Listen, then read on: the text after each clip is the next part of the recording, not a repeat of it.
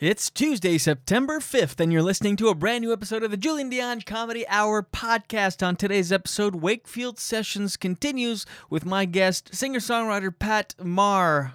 Direct, straight up, coming at you from the Gatineau Hills. That's right.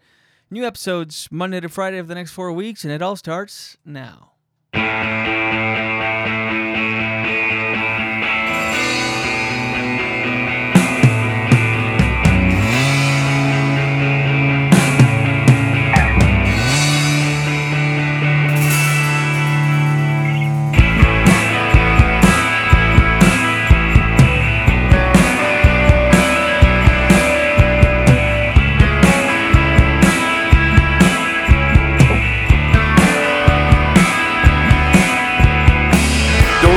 Nothing I don't need to know. Don't take me nowhere I don't need to go. I got a head like a radio. It's such a beautiful waste of time. A waste of time. Oh, shit. A beautiful waste of time. A waste of time. Welcome to the Julian Dion Comedy Hour podcast. That's right. Coming at you from Lemon Press Studios in the distillery, or not in the distillery, that's old. Old habits die hard. Coming at you from the Gatineau Hills. Hi. How you doing today? You good? I hope so. Welcome to Wakefield Sessions, episode 2. This is Tuesday. It's a little later than I wanted to release these things. I wanted to release them first thing, like at midnight sort of thing, but it's now teetering on Wednesday. Pat Maher is my guest today. Singer-songwriter, all-around fine gentleman and scholar, Pat Maher. Some people from Wakefield will know who he is, and for others who don't, well, you're gonna learn to love him. I'm gonna shove a little Pat Maher down your throat. What? Sure. That's what's happening here. I'm sensitive about consent. I did a college gig this morning at St. Lawrence College in Cornwall, and they did a whole presentation about consent before. That's what we had to follow. PowerPoint presentation on date rape. So unless you don't want Pat Maher shoved down your throat, tune out. Otherwise, it's happening. It's coming for you. It's coming for you. Pat Maher's my guest today. Let me get this off the top. Let's get this out of the way. Email the show pod@jdcomedyhour.com. Follow on Instagram and Twitter @jdcomedyhour. Like the Facebook page, facebook.com/jdcomedyisle. It's hour, but I was just trying to JD Comedy Hour. Welcome, Wakefielders. Did you like yesterday's episode with Greg Stone? By the way, this is a new thing for me. I always used to do episodes Tuesdays and Fridays, somewhat inconsistently, but that was my schedule. I would release them Tuesday or Friday or both, or as many Tuesdays and Fridays as in a row. Until I did. Anyway.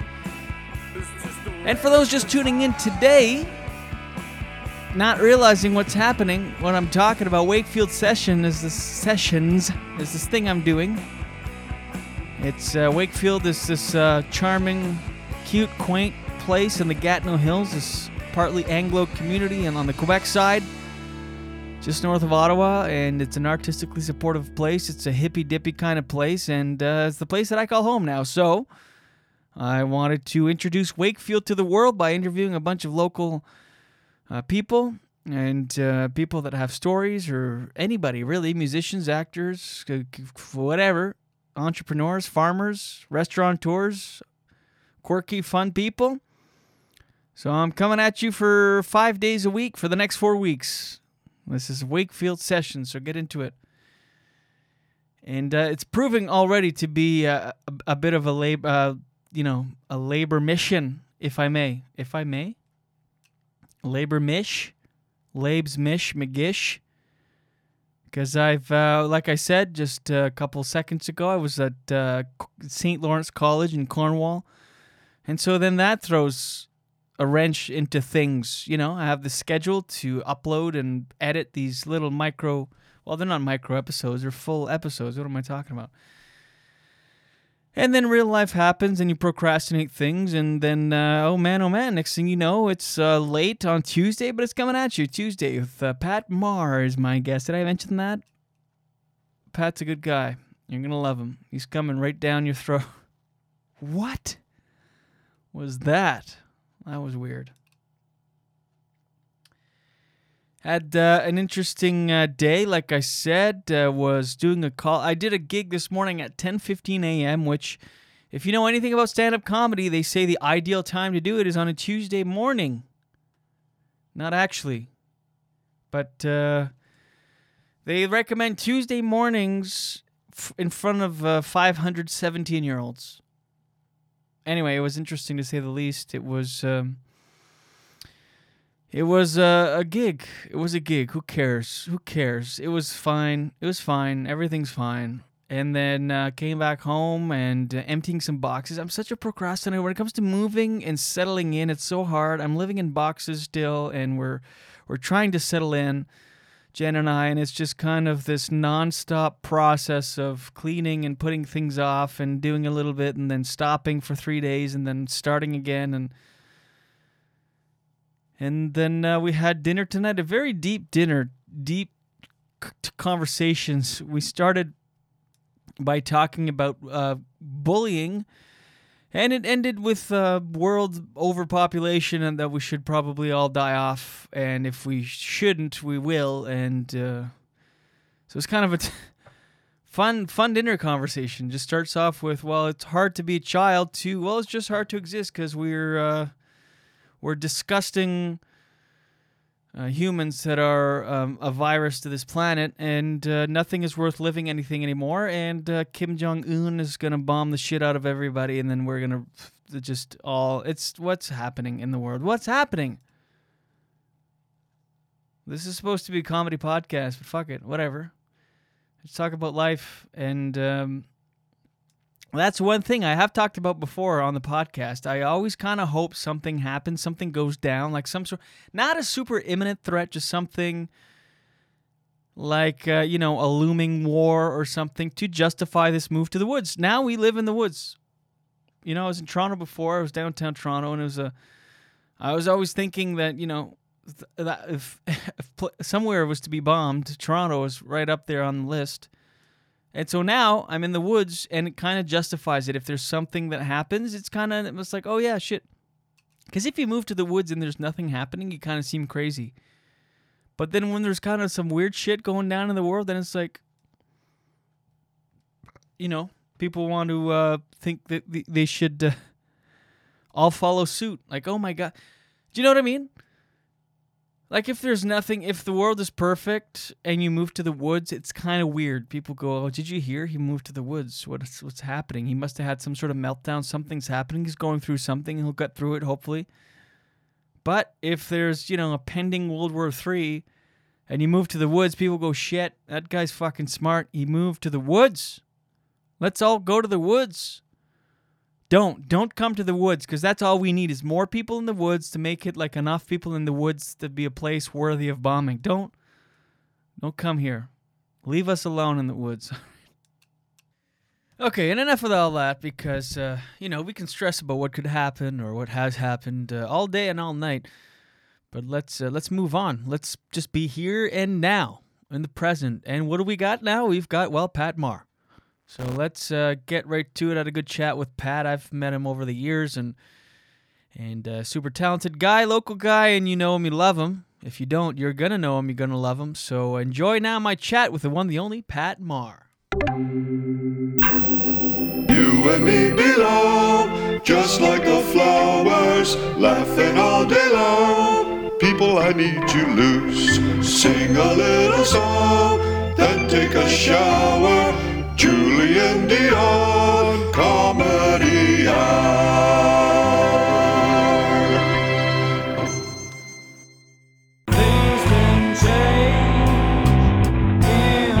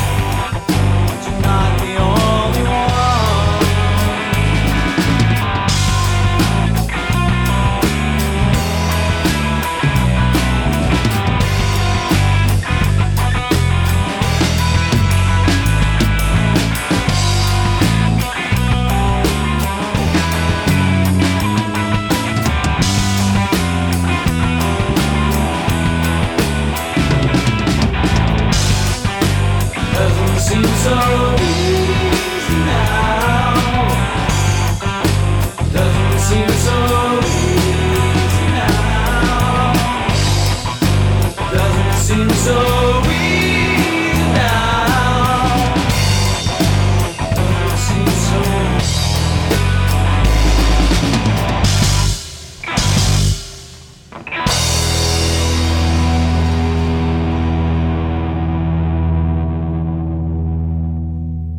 No relation. All right, and that, of course, that you heard just there is my guest today. And oh man, am I ever excited to talk, chat, interview, whatever you want to call it. This guy, we go back a few years. We've known each other. We've been in and out of Wakefield for 6, 7 years, 7, 8 years. I don't know. Yeah. A super talented musician and one of the staples in town. And this is what I'm doing with the Wakefield Sessions for people just tuning in on this episode or whatever. It might be repetitive if you've listened to others, but this is the whole premise. Basically, I talk about Wakefield a lot in the podcast. This is where I moved from Toronto, New York City before that. And I talk about Wakefield a lot because it's kind of like a magic, special, weird place. And so this is our opportunity to showcase Wakefield to the world. So it's this series of interviews, and so we can introduce the characters of the fibers of the fabric that make up Wakefield, and also for locals. If you're a Wakefield local listening to this, first of all, hello, hi, thanks for listening, and it'll also, for locals that will know my guest today and other guests as part of the Wakefield Sessions, this is just like another side. You get to know maybe a little more, a little bit of the backstory, a little of the dark shit. We'll get into the dark shit. Pat Maher is my guest today. Patty Maher. No relation to Bill Maher. We were just talking about that. How are you, man? Yeah, I'm doing well. Doing well. Thanks for having me. Of course. Are you kidding me? Thank you. You're one of the first people I thought of. First of all, you're freakishly talented. By the way, you were playing last Monday at is it Fairbairn? Fairbarn? Fairbairn House. Yeah. Fairbairn. I get tricked up on that word for some reason. I Yeah. want to say Fairbarn. I think you need a Scottish accent to say Fairbairn. it. Exactly. I think that's the proper pronunciation.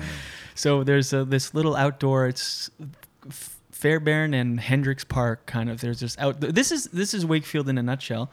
Every Monday during the summer, there's this outdoor stage, and you basically go into a well manicured field, and you sit there with a bunch of locals, and you watch awesome talent. And Yeah, it's great. And I came by last week and saw you. You were performing there. I could you hear did? you. Yeah, I could hear cool. you from here.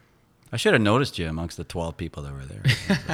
No, that was good, actually. It was a I good enjoyed that turnout. one, yeah. And in fact, it really was. I left before the end because I had to come back. I was doing some shit, and I just brought a beer with me. That's the thing with Wakefield. Again, it's almost like Vegas in a way that you should always have a beer in your pocket because you never know when you're going to use it. Don't give away too many secrets there. You're going to have to start sticking them in red Solo cups or something. That's right. So I brought a beer down and went and watched you because I could hear you from the house, and it was fucking awesome.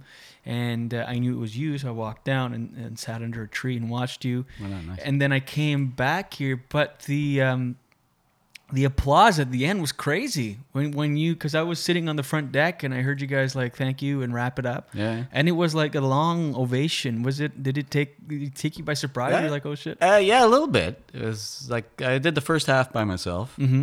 Second half with a band. I'll get into that in a little bit.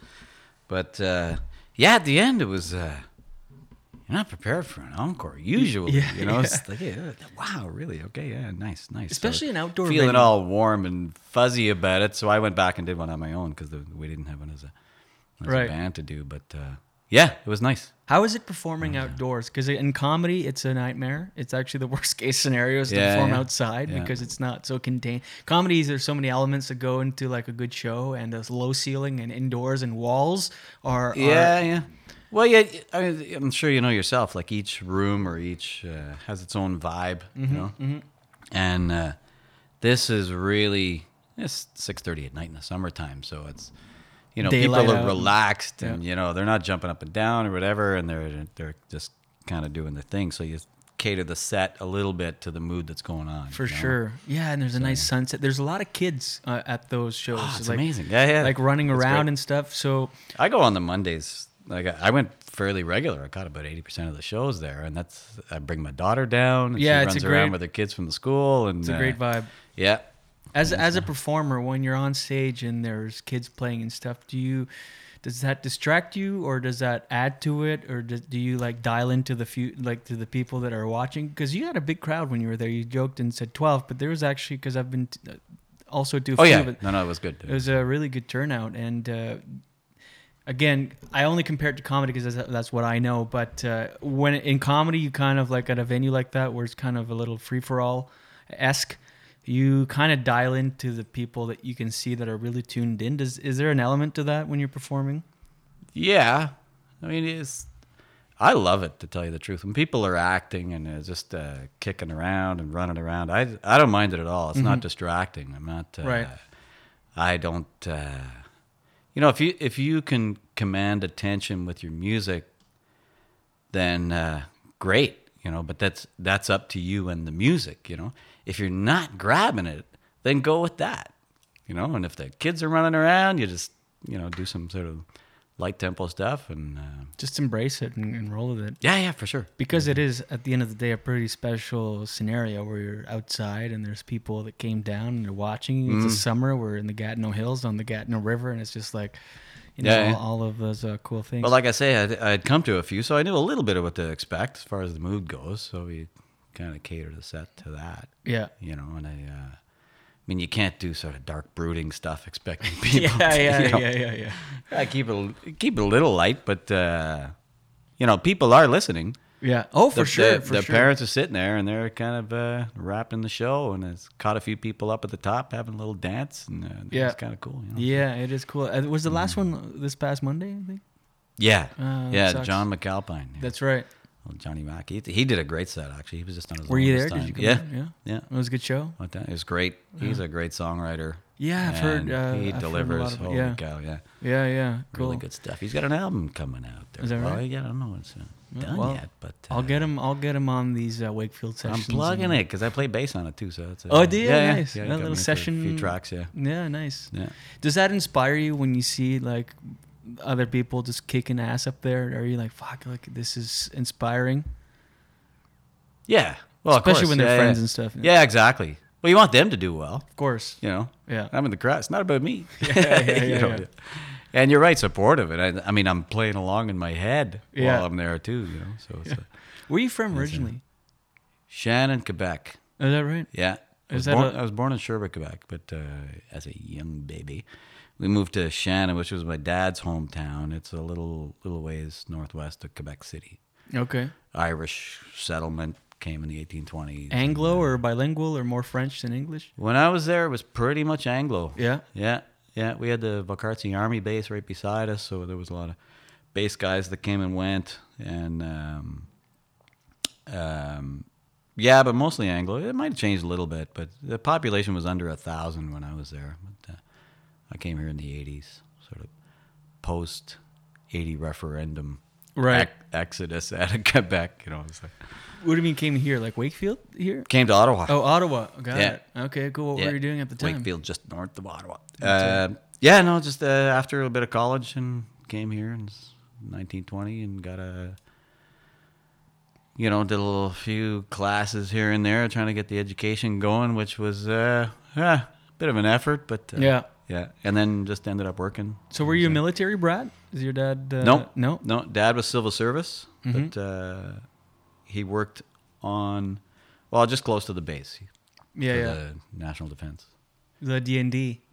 Yeah. My dad worked at D&D in Moncton for years. I mean, he was Army, then Air Force, and then the D&D in Moncton that closed down. Then he went to work for like a provincial penitentiary sort of thing. Did you come up in a musical family? Like where did that come from? Yeah. It came from Dad. Is that right? We were a big family. I was the 9th out of 10 kids. Last of the guilty Irish Catholics, I guess. Yeah. By the way, cheers. And, let's do this. Yeah, cheers, man. Dude. I like to do a quick cheer. Yeah, that's we'll be doing another one another minute. So, musical family. What did Dad play? Yeah. No, Dad played guitar. He experimented with a bunch of instruments. There was always something kicking around the back of the couch. He played old cowboy tunes, and Shannon being, most of us were of Irish descent, so Irish music was always around. So you first generation Amazing. Irish? Like were your parents born were in Ireland? Was No, your- about fifth or so. Oh, is that right? Yeah. Yeah. Yeah, like I say, 1820, the town was, well, certainly our people came in 1820. That was about the time that that people moved in. It was, yeah, most of my friends were fifth generation or so. you Yeah, know. yeah. That's But, a random spot to settle for see- like an Irish settlement. Is it or is it? There was English and Scottish kind of beside us. Mm-hmm.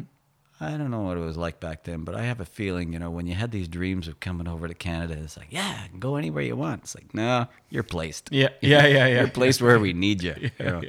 So there was some farming, but it was a lot of logging. Mm-hmm. At the time it was paper mills. So when I grew up, it was softwood floating down the river Is that right? down to Donnacona. Yeah, Oh, cool. Yeah. They used to do that here, I think. yeah. No, same thing. Yeah. Yeah. Yeah, it's all. There's a lot of it still sunk there. So Yeah. You got to watch out for the deadheads. yeah. And what age did you pick up a guitar or start playing, or was it always? Did you have a lot of your siblings that were into music, or were you one of Yeah, older brothers, Yeah. took violin lessons, and there's a couple of sisters singing, playing guitar. As I say, we all kind of picked up stuff. And was guitar your first thing? No, tenor banjo, actually. No way. Yeah. So you can you still pick? Yeah, I'm sure you. Yeah, I still have it. Is that right? Yeah, That same one? the old man's banjo. Shit, Yeah. No way. Yeah, I was really young when Mom got it. We went into the music store and she got him a tenor banjo, and then a lot of strumming, kind of strumming. There was a few accordion fiddle players and stuff. So Dad would strum, and it had this kind of Dixieland-ish sound, But he was playing along with tunes. And real small neck. You only needed 2 fingers to do a few basic chords. So I just picked that up. Perfect for a little hand. Yeah. Yeah. And then the guitar was a bit too big, so it was 12 maybe. I picked up the guitar. So you had already played the banjo. And- Sorry, how old were you when you picked up the banjo? Only 8, Yeah. I think. Yeah. Oh shit. So yeah, farting around with music and just kind of doing that. It was always there. It wasn't even something I kind of questioned. It was, I guess, in some families you get a hockey stick and a pair of skates, Right. And you do that. There was just always instruments at home, so we all got into music. And other families have a tenor banjo kicking around. Yeah, You yeah. Just pick And that up. I had bad knees and small ankles, and I couldn't do the couldn't do the sport so much. Well, they say if you can't play hockey, pick up a tenor banjo. Is that a That's thing? what they say. Yeah. Yeah, show me who they are. I'm gonna get that tattooed in Latin on my rib cage. That's. It makes just as much sense as some of the stuff that I've seen. All right, so you pick up the banjo, you start strumming. I mean, obviously that's a huge thing when you come up in a musical family like that, where there's just that's for you. There's just instruments kicking around, and then you get the bug without knowing that you got the bug. It's just part of your life, like you said. And outside of your family, was there a lot of musical influence? Were your friends playing, or were you like the musical guy in your group of friends? Yeah, no, not at all. There was a few. It was. I mean, we were able to find, a couple of drummers and guitar players. Because that's the first move when you're young like that. You think, I want to be the Beatles, so you form a band. Yeah, there's something that happens when you're about 12 or Yeah. something that kind of you flip over and say, what is this, all this stuff that I've been playing? Yeah. And you get into rock and roll. For us, it was like the Beatles they're a bit before my time, I guess, but I heard it. My older brothers and sisters had the albums and stuff, and it was cool, but it just wasn't, it wasn't my thing. I loved it and all this kind of thing, but I guess I responded a little more to some of the harder rock. I guess Iron Maiden was first coming out. No way. Oh, Black yeah, like real Sabbath hard. was it? Yeah, Oh, yeah. shit. Yeah, I don't know why. It was and a few of the lads there had a couple of albums kicking around, so it was I got a bass guitar as a gift from my older brother, so I was the only guy within a 100-mile radius with a bass guitar. So, my brother and I played that. He joined the band, and we played cover stuff. I think it was 13, playing high school dances and Oh, that's sort of awesome. And the first time you do it, because I remember I was 12, and I used the Beatles example because we were obsessed with the Beatles, and it was way before our time, but it's what we knew at the time, Beatles, Dylan and stuff, and we were 12, and we formed a band. And do you remember that first time where you all kind of plug in and play, and you're like, holy shit, this is like a thing. It actually sounds... Yeah, I kind of do. My brother played the bass. And I got an electric guitar, probably from the same brother, actually, as a gift. He was pretty encouraging. So older brother. So anyway, 5 boys. So one of the older guys bought us the instruments, and I have a brother, Barry, who's right next to me, kind of in age. He was a bit older. So he joined the band first, and he had the bass going, and they were a 4-piece band, and then they asked me to join them. So I had been already kind of hanging around. Yeah. And going to the practices and doing, first groupie or whatever, Yeah. And then I played rhythm guitar. So which was really cool. A little different than what I've been doing. I've been sort of growing up with the folk stuff. But and then playing Kiss, Led Zeppelin, it kind of, maybe it wasn't as danceable as some of the stuff that we could have been doing, but we just enjoyed that. But then Barry had to take off. He went to school, and then I picked up the bass a little more than, and then I realized that singing bass player can, get some jobs and get some, Get some jobs and get some chicks. Yeah, that's kind of that's sort of how that started. Did you Bass play? players don't get the chicks. The guitar players get the chicks. Well, if you throw singing in there, all of a sudden the bass disappears, and you're just There's a bit of that. Yeah. And playing high school dances and stuff. Did that make a difference in your school life? I remember playing the school. We didn't go there. Well, I didn't go there. Right. And the school that I went to, to some extent. I mean, it's not as if it upped my popularity, but it ups your notoriety. And, people know you as the guy who does that. And then there's the, whatever, the captain of the football team or something. As everybody has their thing. So I was kind of a music guy in our class, and then a few of the others that I might have played with were kind of hanging out on the weekends and doing the thing. And then you get competing bands. Oh, yeah. Then another band would show up. It's like, oh, okay, who are these guys? Right, let's run them out of town. Yeah, well, these other guys suck. We're the band. Yeah. What was your band name? First one. Okay, what happened? The first one was called Childhood's End, and then somebody found out that was already the name of a band. And then we so cleverly called it Shannon, but with one end in the middle, sort of Shannon. Prowler was the kind of heavy metal type rock band. Yeah, that totally sounds. I didn't even like know heavy metal was a name back then. It was just hard rock. It was sort of Def Leppard's first album impressed us. It was, and then Black Sabbath, Scorpions, that kind of thing. Really like Sabbath. I really, so fucking good. Yeah. Oh, by the way, you can curse on Something this else. thing. I don't know if I said that already, but All right, yeah. No, I figured that, yeah. whore cunt. I just like to throw that out there. God, we're not bringing up the X's already. And you say your older brother bought you a bunch of instruments. What's the age spread there? You're 5 brothers and 3 sisters? 5 boys, 5 girls. 5 and 5. Yeah, Holy 20 shit. years between all of us. Wow. Yeah, my mother's been half her life pregnant. Yeah. Wow. That's my father's family is exactly like that. Well, not exactly because they're 7 and 3, but my grandmother was pregnant for like 21 years of her life or something. Like she had a bunch of like miscarriages and stuff back then. That wasn't uncommon. Yeah, but same. For just 21 years, just always pregnant. I can't believe, like after 6, like how novel is it? It's like, again? Yeah. And now it's so like, you have 1, you should have 2, then you have 2. It's like, well, there's no real difference between 2 and 3, but after 3, it's weird now. Yeah. But back then, it was just like, the old Catholic thing. My grandmother was raised to, and I know this because she told this to my aunts. They were 3 girls and 7 boys, and she told them, never, ever say no to your husband. And so that was just like the life back then. They would just... Wow. Yeah. It just, there was no such thing as in the mood or a headache, or it was just like, if he comes home from the woods and he wants some, you better Before he takes his boots off. That's right. That's right. So there was an age spread. So you had like an older supportive brother. I mean and he would just.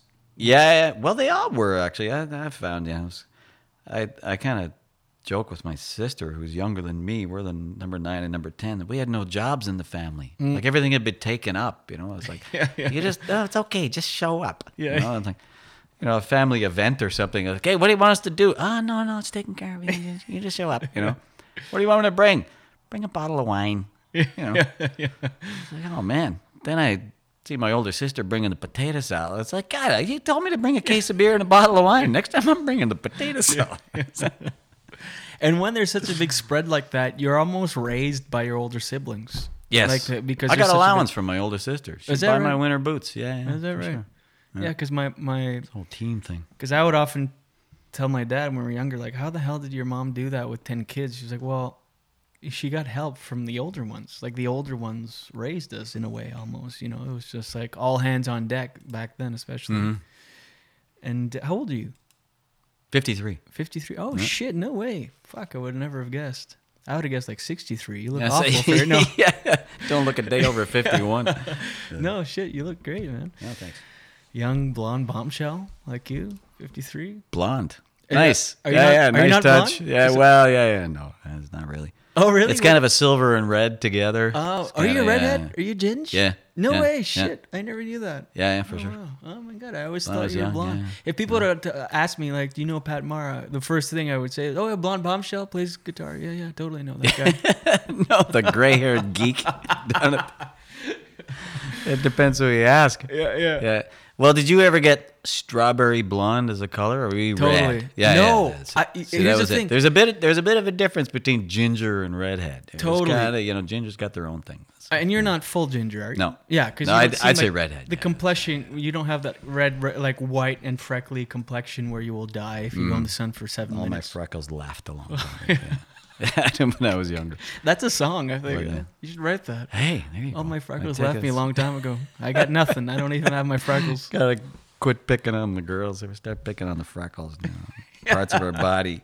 And then a mole showed up after all the freckles. The name of the song is Melanoma. That's- I never got red before until I grew out the beard. Because my beard is really fucking red, especially in the sun. Yeah, It's that's a like red beard, orangey red, and yeah. I grew it out years ago, and ever since then, people have been calling me Ginger. Like, we moved down this street, and there's a lot of redheads, and all of our neighbors, we met them, and like, another couple of redheads moving in. I'm like, no, but you don't want to get into it every time. Like, actually, it's more of a strawberry thing, you know. Yeah. That's just weird. Yeah. No, you just let them go. Yeah. Yeah. And then when people say blonde, I go, yeah, okay, I'm blonde. You kind of have like a frosted tips thing going on, like streaks or something. I know. It looks calculated, Mm. and it isn't, which makes it even better. I've been asked that too, yeah. And then Oh, is that right? Yeah. So different girls I knew would cut my hair. It's like, you know, people pay for this stuff. Yeah. It's like, well, it's God given. I can't take any credit for it. So Oh, there you go. Because your eyebrows are. This is, by the way, really good radio. Wait, yeah, exactly. Describe Yeah, physical here's the things. visual. Yeah. Because they look really They're blonde. kind of white. Are they white? Summertime, they're lighter than my skin. Yeah, it's cursed. A lot of redheads in your family? Mostly, yeah. Is there? Oh yeah, kinda Irish. You're brown, full brown Irish. or red. Yeah. Like a Yeah. big family, Irish Catholic. I'm guessing. Mm-hmm. Yeah. Yeah. I mean, what else? 10 kids. Yeah, Yeah. for sure. All right, so you grow up musically, then you're in high school bands, and then where do you go from there? How long were you in Shannon? 19 years. So yeah, graduated, went to St. Lawrence for a little bit. It's Not St. Lawrence. Not a heavy college. Oh, the St. Lawrence College. In It's Cornwall? Part of the Champlain in St. Foy, Quebec. Oh, because there's one in Cornwall. Yeah? St. Yeah. Lawrence College. I think I'm doing a gig there on That September could 5th. be. Is that right? Yeah. Yeah. St. Lawrence Yeah, College. happen in town. Yeah. You should do all right there. There's a lot of comedians down Yeah, there. Yeah. it's a big. Yeah, no, it just kind of, came of age, got to leave home. I had 3 sisters living in Ottawa. Everyone had left. This was 83. So we had the 80 referendum. I think all Quebecers would probably remember all this stuff, but things were kind of looked pretty bleak. The place to go was Montreal before this. When businesses started to move out of Montreal and the political situation was kind of, it wasn't looking very good for a while for a certain group of people, I guess. Yeah. Ottawa then became the place to go. And what were your aspirations or plans in Ottawa? Was music on your mind, or were you thinking I'm gonna real life and Certainly music, as I never had any kind of visions of I'm gonna come over and take over this town and we're gonna do this. But you get into a band, play some weekend stuff on the bars and whatever. That was certainly on my mind. And how do you do that pre-internet? Like, how do you find people in a new city? You come from a small town. Now all of a sudden you're in the nation's capital. You've got your guitar on your back, and how do you?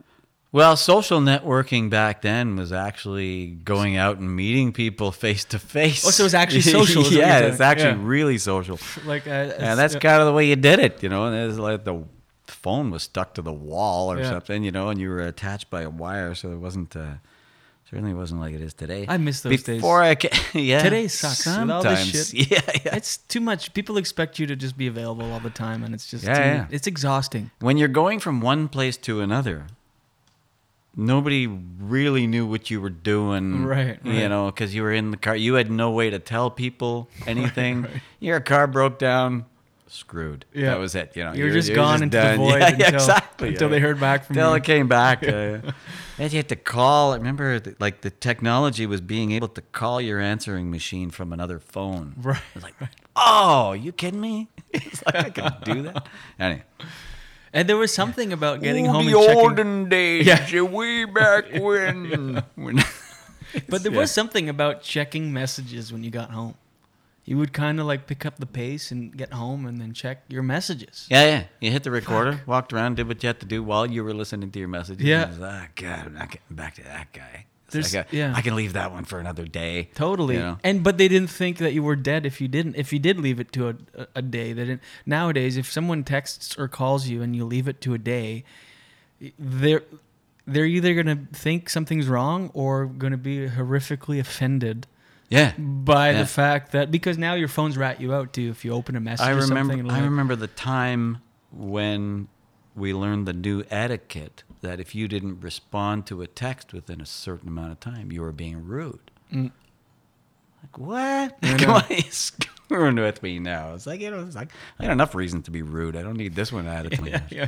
Yeah, the involuntary rudeness where you just, because people don't realize it takes a lot less time to read a text than to respond. So sometimes you can just see something, and it doesn't mean that, it doesn't mean anything if you don't reply right away at all. But people now, it's just this immediacy, kind of like, fuck.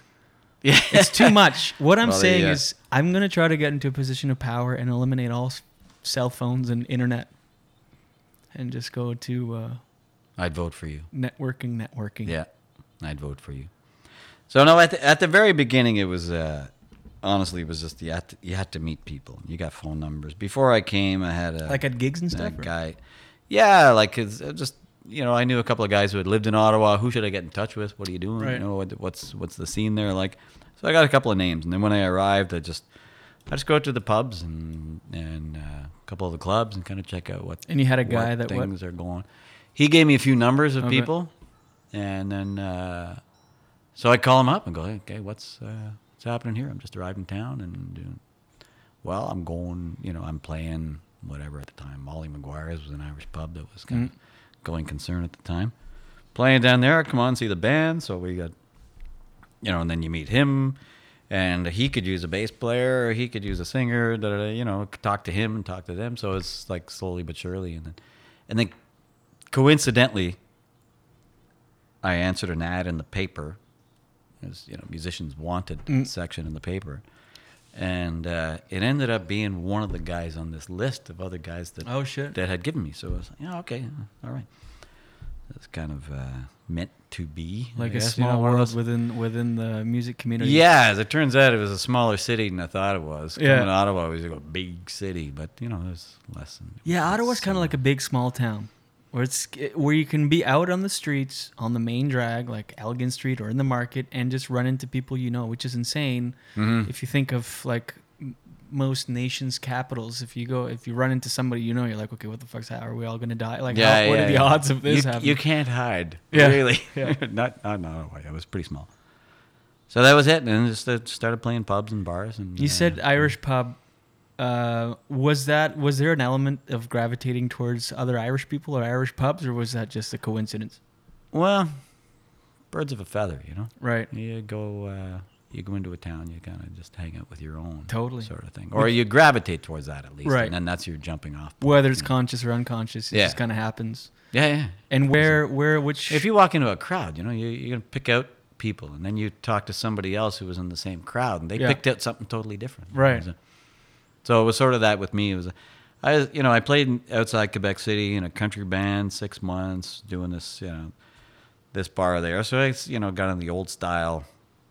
I don't know. This was sort of pre-Billy Ray Cyrus kind of country, at least it was sort of the old style country. So I thought that'd be fun, and then I knew some of the Irish music. So I wasn't actually seeking out an Irish band. They just needed a bass player, and I knew they had work. And I was, okay. Heard half of this stuff before, and I'll learn the other half. And Yeah.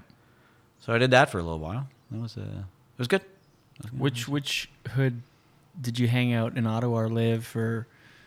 Where was I living there? South end of Ottawa, kind of Heron Gate or so. Yep, yeah. Heron and Bank. And it was Yeah. so there was a few places.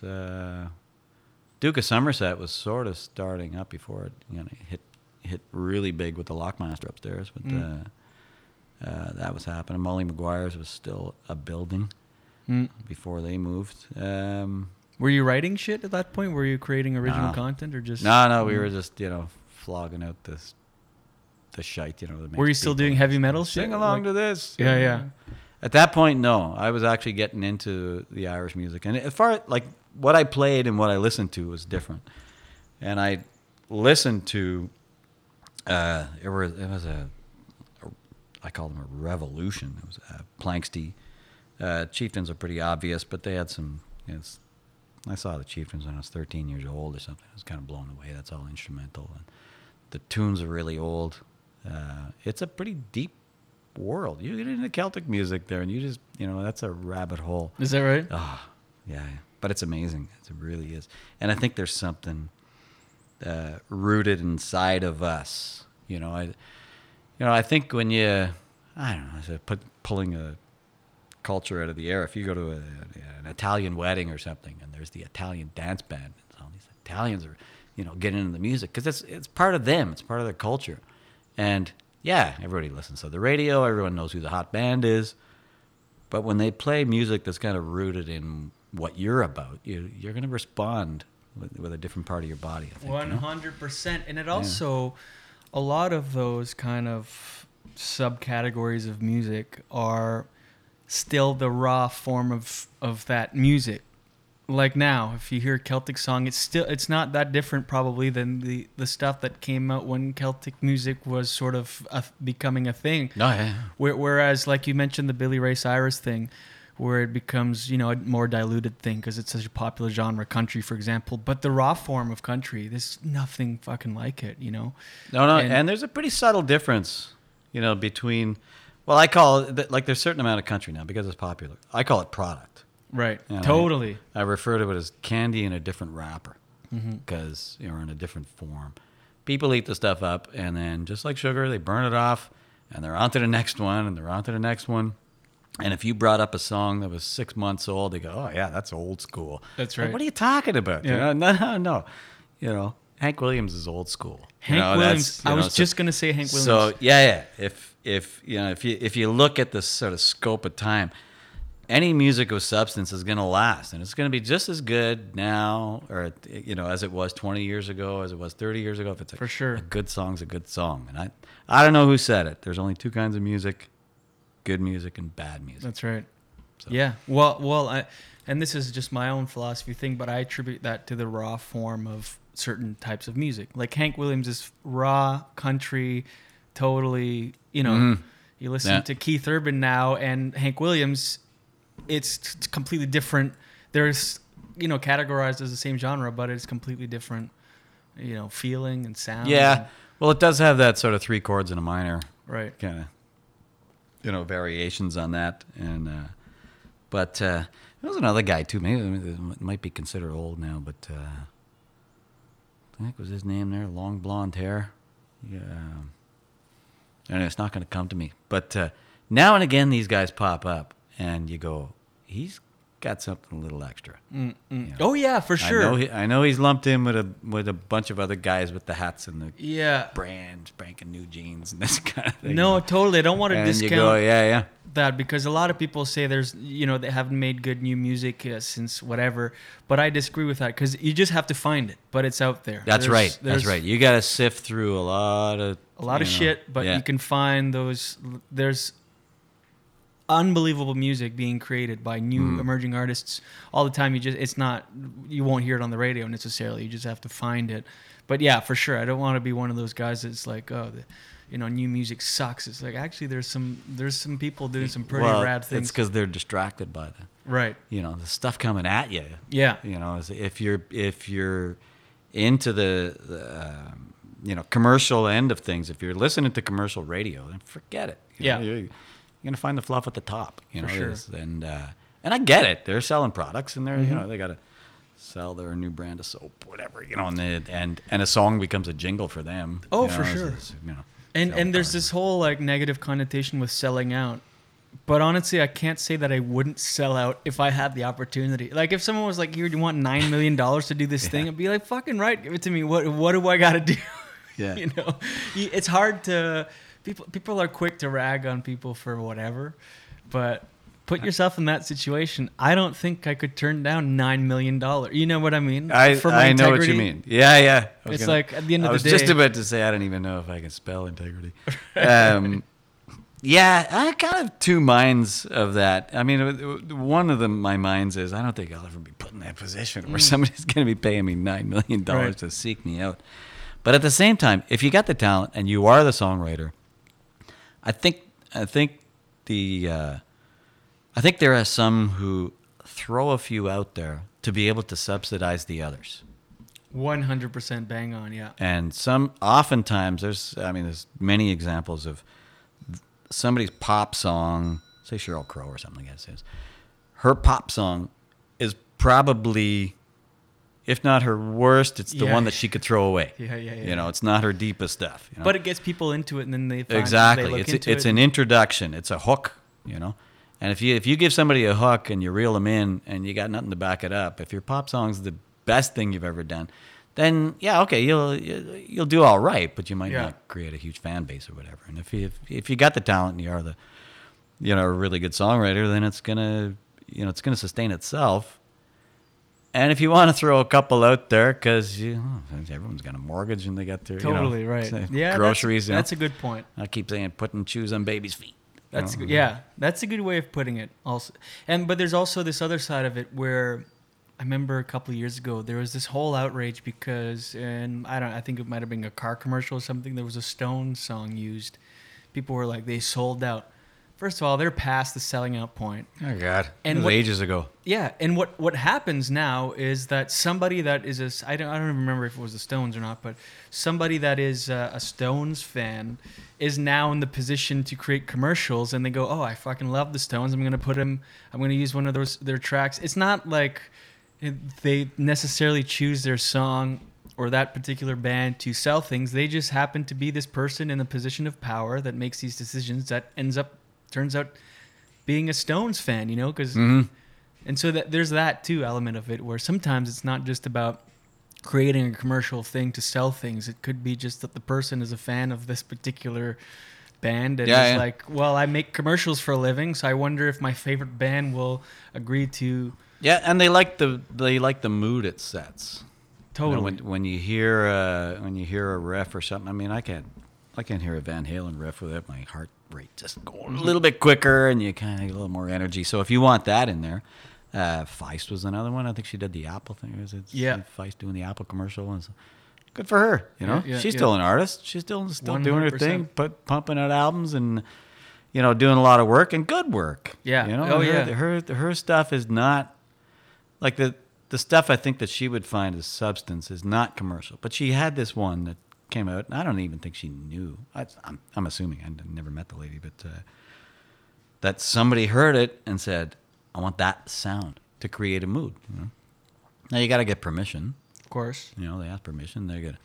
And if you're going to be, like you say, with your integrity, you won't sell it. That's fine. Move on to somebody else who will. And I think That's how it's they like do their business. I don't know. it's like what you said. I mean, you might have a couple throwaways there that pay the bills, and at the end of the day, if you're undeniable, there's nothing. No matter who decides to play your song where, if people look you up, like Feist, like she's undeniable. You know, she's just she's who she is, and she's an artist, and you can't take that away from her, no matter how many commercials she does or how many commercials her songs are used in. You know, it's just kind of that. Yeah. Oh, I don't judge her on her. I can't say, oh, she sold out. Now I'm not going to like her. Right. I like her. So Well, it's not like you a say decision that. like that. You say that, but there are people that go, "Oh, I was a fan of Feist, and then I heard her in a commercial, and fuck it." It's like, well, whatever. What I'm getting at is, I have $9 million here for you, Pat. Would you take it? Yes. Yeah, right. I was waiting for something like this. Yeah. This is the whole podcast. Yeah. It's an extremely high budget. I'm going to have to consider that. Yeah. We run a really high budget outfit here. Yeah. It's going to cost. Depends what you're marketing. Right. Yeah, that's true too. It would depend on who it's for. That's true too. What if it was for fleshlights? Well, I don't think my mother would listen to that one, so yeah, I might consider that. I should think of that. That's brilliant. That's funny. Okay, so Anyways. back to you quickly. Yeah. You're in Ottawa. You're in Ottawa doing the rounds, doing the thing, playing some tunes. And because this is Wakefield Sessions, how do you discover Wakefield? Do you come up here on a day trip randomly? Do you hear someone talk about it? Do you book a gig at the Black Sheep? How do you discover Wakefield? I was playing in a band with a guy who played drums, who's grew up in Chelsea and knew the Wakefield crowd. It's kind of, as you're finding out, there is kind of a Quebec Anglo community up here. Mm-hmm. And they kind of kick around together. So Chris Honegger was the drummer. He knew a few people up here, and we started to come to the Cafe 1870, which is now a going concern. At the time, it was just starting out. This, Ron Regenval had started this thing. And was this like 10, 12 years ago or something like that? about 15, 16, maybe 16, 17 years ago. I'm just kind of trying to think back. I've been here 15 years. Okay. And or coming up on 15 years. And Louis Rompre was a friend of Ron's. His name has been bandied around. Louis was kind of a local legend here. We already on the podcast have talked about Yeah, no doubt. He was a real force in this community. We're pretty sad to. And that's an understatement. A force. He was like, I was talking to Greg about this. Like, if you were to describe Wakefield to an artist and they were to sketch out a person, they would draw up Louis. Like he was Wakefield embodied, like a candle maker, unbelievable musician. Could talk about anything for any length of time. Like, he just kind of knew about everything. And the local councillor knew everybody. I mean, he was, first of all, he's just a nice guy. He was a friendly guy. Nice. He was just so, just warm, immediately warm to you. Mm-hmm. And so I was at his, when Louis passed on, we were forced to think about him as who he was. And really, he was kind of like the hub, and we were the sort of at the ends of the spokes of the wheel. Like the satellites, yeah. He was kind of the connection between a lot of people, and his introducing a bunch of folks. And he and Chris got along really well. And I was playing with Chris in another band, Dave Campbell, all his original music. We were called the Cynics, and so Louis asked us up and said, "Would you mind coming up and sort of sitting in on?" Anybody who wants to sing, you could be the sort of backup band and do some songs of your own. So we'd come up kind of as a unit, and we'd, play a few songs. And then when people got up, we'd play along with them. Was this the Wednesday night? And yeah. Oh, yeah. Yeah, that's when it started. The first one I was at, Ron didn't even have his license yet. Is that right? His liquor license, yeah. Well, there was beers in the counter, but... So, but, I've told this story before, but I saw a guy there with a glass of Guinness, and I said, "What can I get you?" I said, I'll have a Guinness, and Ron kind of puts his hand on. Okay, wait a sec. I'm like, huh? All right. And then he comes back, and he gives me the Guinness. I said, was there an issue with the Guinness? And he goes, no, but they're his. And he points to the guy who was sitting there. And people had brought it in and put it in Ron's fridge, and then Ron had to serve it back. This is like a house party, a yeah, BYOB it kind of. really was like that. Yeah, exactly. Excuse me. I don't think he had his. Well, he certainly didn't have his liquor license. I don't know if he was officially a cafe yet or something. But they were kind of holding these little parties and stuff, and we'd go in there, and it was like entering a little void. Once you were there, you weren't part of the real world anymore. You were part of this inside little world, and we just music all night, and it was really, really just a magical setting. And Dave and I would then drive back together into the city, and I go, yeah, that was a pretty good night, eh? Yeah, that was a weird night, eh? Yeah, that was really good. And it like invariably would happen every week. It's like, wow, that was a weird night, but a really good night. Just you'd be entering a different world, And then I realized the number of musicians and artists up here, and the visual artists and painters crazy. and sculptors, and this. God, you can't throw a dead cat around here without hitting somebody you can't sing or play or paint or just this. Read some story about the tectonic plates, creative vibe, and this has a natural attraction for these creative types, and it kind of doesn't surprise me. So then, as I said before, birds of a feather, you get people moving in, and it's like even since I've been here, I'm a newcomer. I've been here 15 years. It's, unless I was here for 2 generations, then I'm not really from here. Right. And the number of people that have come in have increased. Well, like yourself, it's like I'm drawing a timeline from 15 years ago. Of course, when I arrived, I figured everything's going to shut down. It's just going to remain the same way it was. right. But are you a yoga instructor? I have to be now. I think. Yeah. Well, I think you have to be. Yeah. I'm taking my certification now because I have to. Yeah. No, it's great. You're welcome here, though. You and Jen coming here. That's pretty cool. Yeah, it's just been. It's like you said, the tectonic, whatever the hell it is. I mean, because we've been visiting for 7-8 years now since Maureen moved here, and in and out of town, and we always wanted to. We knew we'll eventually have our own place here, and here we are, and could not be happier. Honestly, it's it's a pretty special place. Oh, that's good. Yeah. Well, you had done a few shows even before you came up here. We'd done at least a half dozen shows at the Ebu, one at the Black Sheep. You guys were on that one. That's right. Yeah. And there's just something about this place. I don't know what it is. Well, there's something to. I mean, it's not that people even. It's not that everybody plays, and stuff, but there also is an appreciative audience. There are listeners. Mm-hmm. When you, I've said this before to other people too. And when we talk about open stage at the cafe, I'd been to open stages in Ottawa just to, whatever, on a Tuesday night, not do much. Hey, there's an open stage here, so you pop in for a beer, and you look around, and everybody in the crowd has signed up and is waiting to get on to play. And it occurred to me, I was the only one, or whoever I was with, or the 2 of us would be there, and we're the only ones who aren't we're part of the crowd. Let's say we're the only crowd there. So it was like, well, okay, it's cool. There's a few people here, but they didn't have a listening crowd. When you go to the cafe, there's 10 something, there's 10, 12, 15 people who play, but there's another 45, 50 who are listening, right? Who want to hear and who want to see what's coming up, and who are supporting their friends who are doing it for the first time in so many years. And there's an appreciative crowd. They would have a vernissage for a painter or something, and people show up. There's the Monday night music at the Fairburn. People show up and support each other.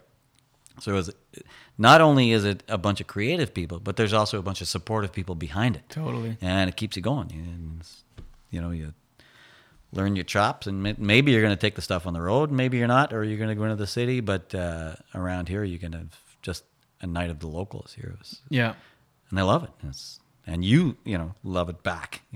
For sure. Way, Yeah, and because you're talking about those magic moments at the cafe on Wednesday nights, that's still a thing. I mean, it's still, you go there and there's always something. You leave, you go, shit, that was insane when that thing happened. Like fill in the blank. You can't explain it. And the story later, you know, and then people, things great happen at the cafe. Well, yes, they do, but they don't do it on command. That's right. right. They sort of happen spontaneously, and you go, holy crap, like what the heck just happened there? Yeah. And nobody knows it. Even the performer walks off and goes, whoa, man. Yeah. And it's a shared thing. It's not as if somebody's coming off going, yeah, I killed.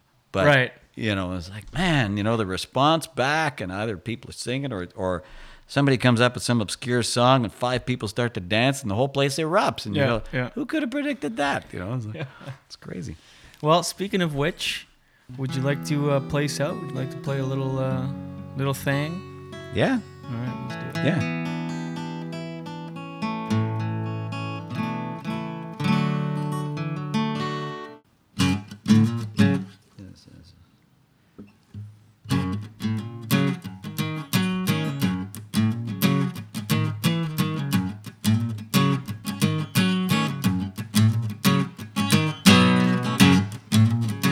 I feel so far away. You could be laying by my side, and I might as well be 1,000 miles away. And you think you're good for me, and I know I could have told you so. This wouldn't last forever, and you will never know pain I feel, and who would have ever seen? Who could have known but me? And I keep it inside, and I feel so far away. You seem to listen, but I find that nature has a way of telling you the things you need to know. If you think you're listening, and I know I could have told you so. This wouldn't last forever, and you will never know the pain I feel, whoa. And who would have ever seen? Who could have known but me? And I keep it inside and hang on to your vision. I'll hold on to every word, and I'll be strong. Your inspiration, 'cause nothing's wrong in your dreams.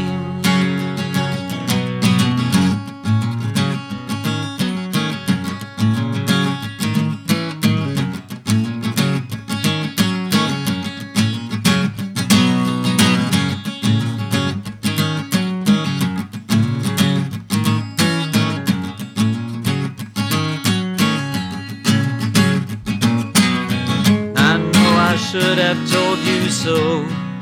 This wouldn't last forever, and you will never know the pain I feel, whoa. And who would have ever seen?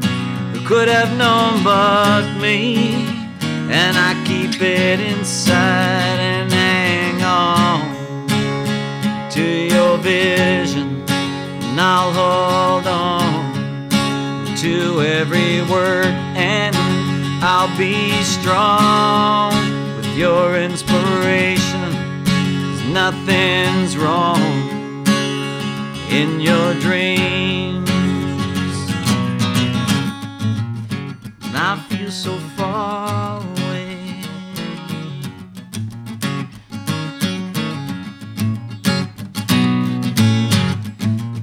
Well, I feel so far away.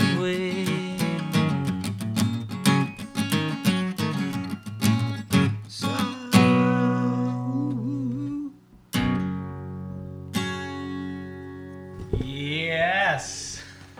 That was awesome. What's the name of that track? In Your Dreams. Oh, I would have guessed It Feels So Far Away. Yeah, in brackets. I feel so far away. Dire Straits had that one locked up. Though, so far away from me. So there you go. That was awesome. Do you want to do another? Or how you feeling? No pressure. It's up to you. Yeah, I can try another. All right, let's do it.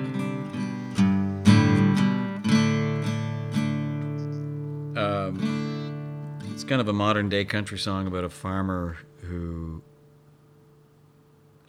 wants to find a wife. And so where do they go to find a wife? He went on the internet. And that's what I say, a modern day love song. I'd never actually seen what Plenty of Fish, the interface or whatever, looks like, but I put that in the song just for the hell of it.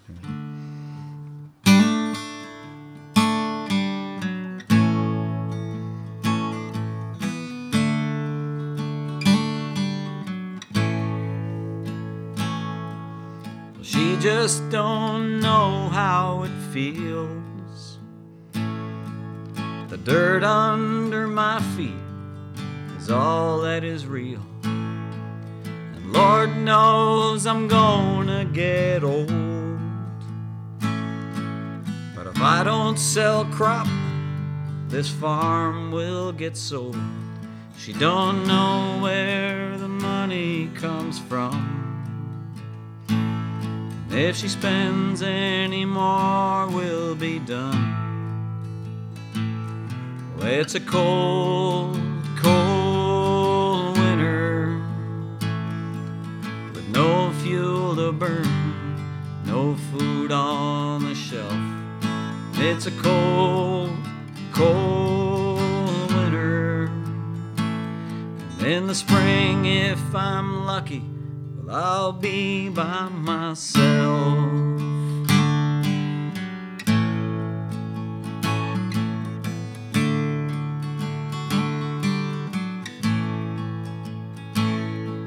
She came from the city last year in her fur coat and makeup.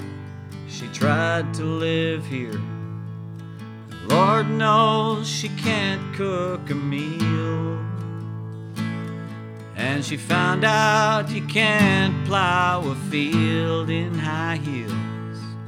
Well, she's lost the smile from her face. She don't belong in this place. Well, it's a cold, cold winter. No fuel to burn, no food on the shelf. It's a cold, cold winter. And in the spring, if I'm lucky, well, I'll be by myself.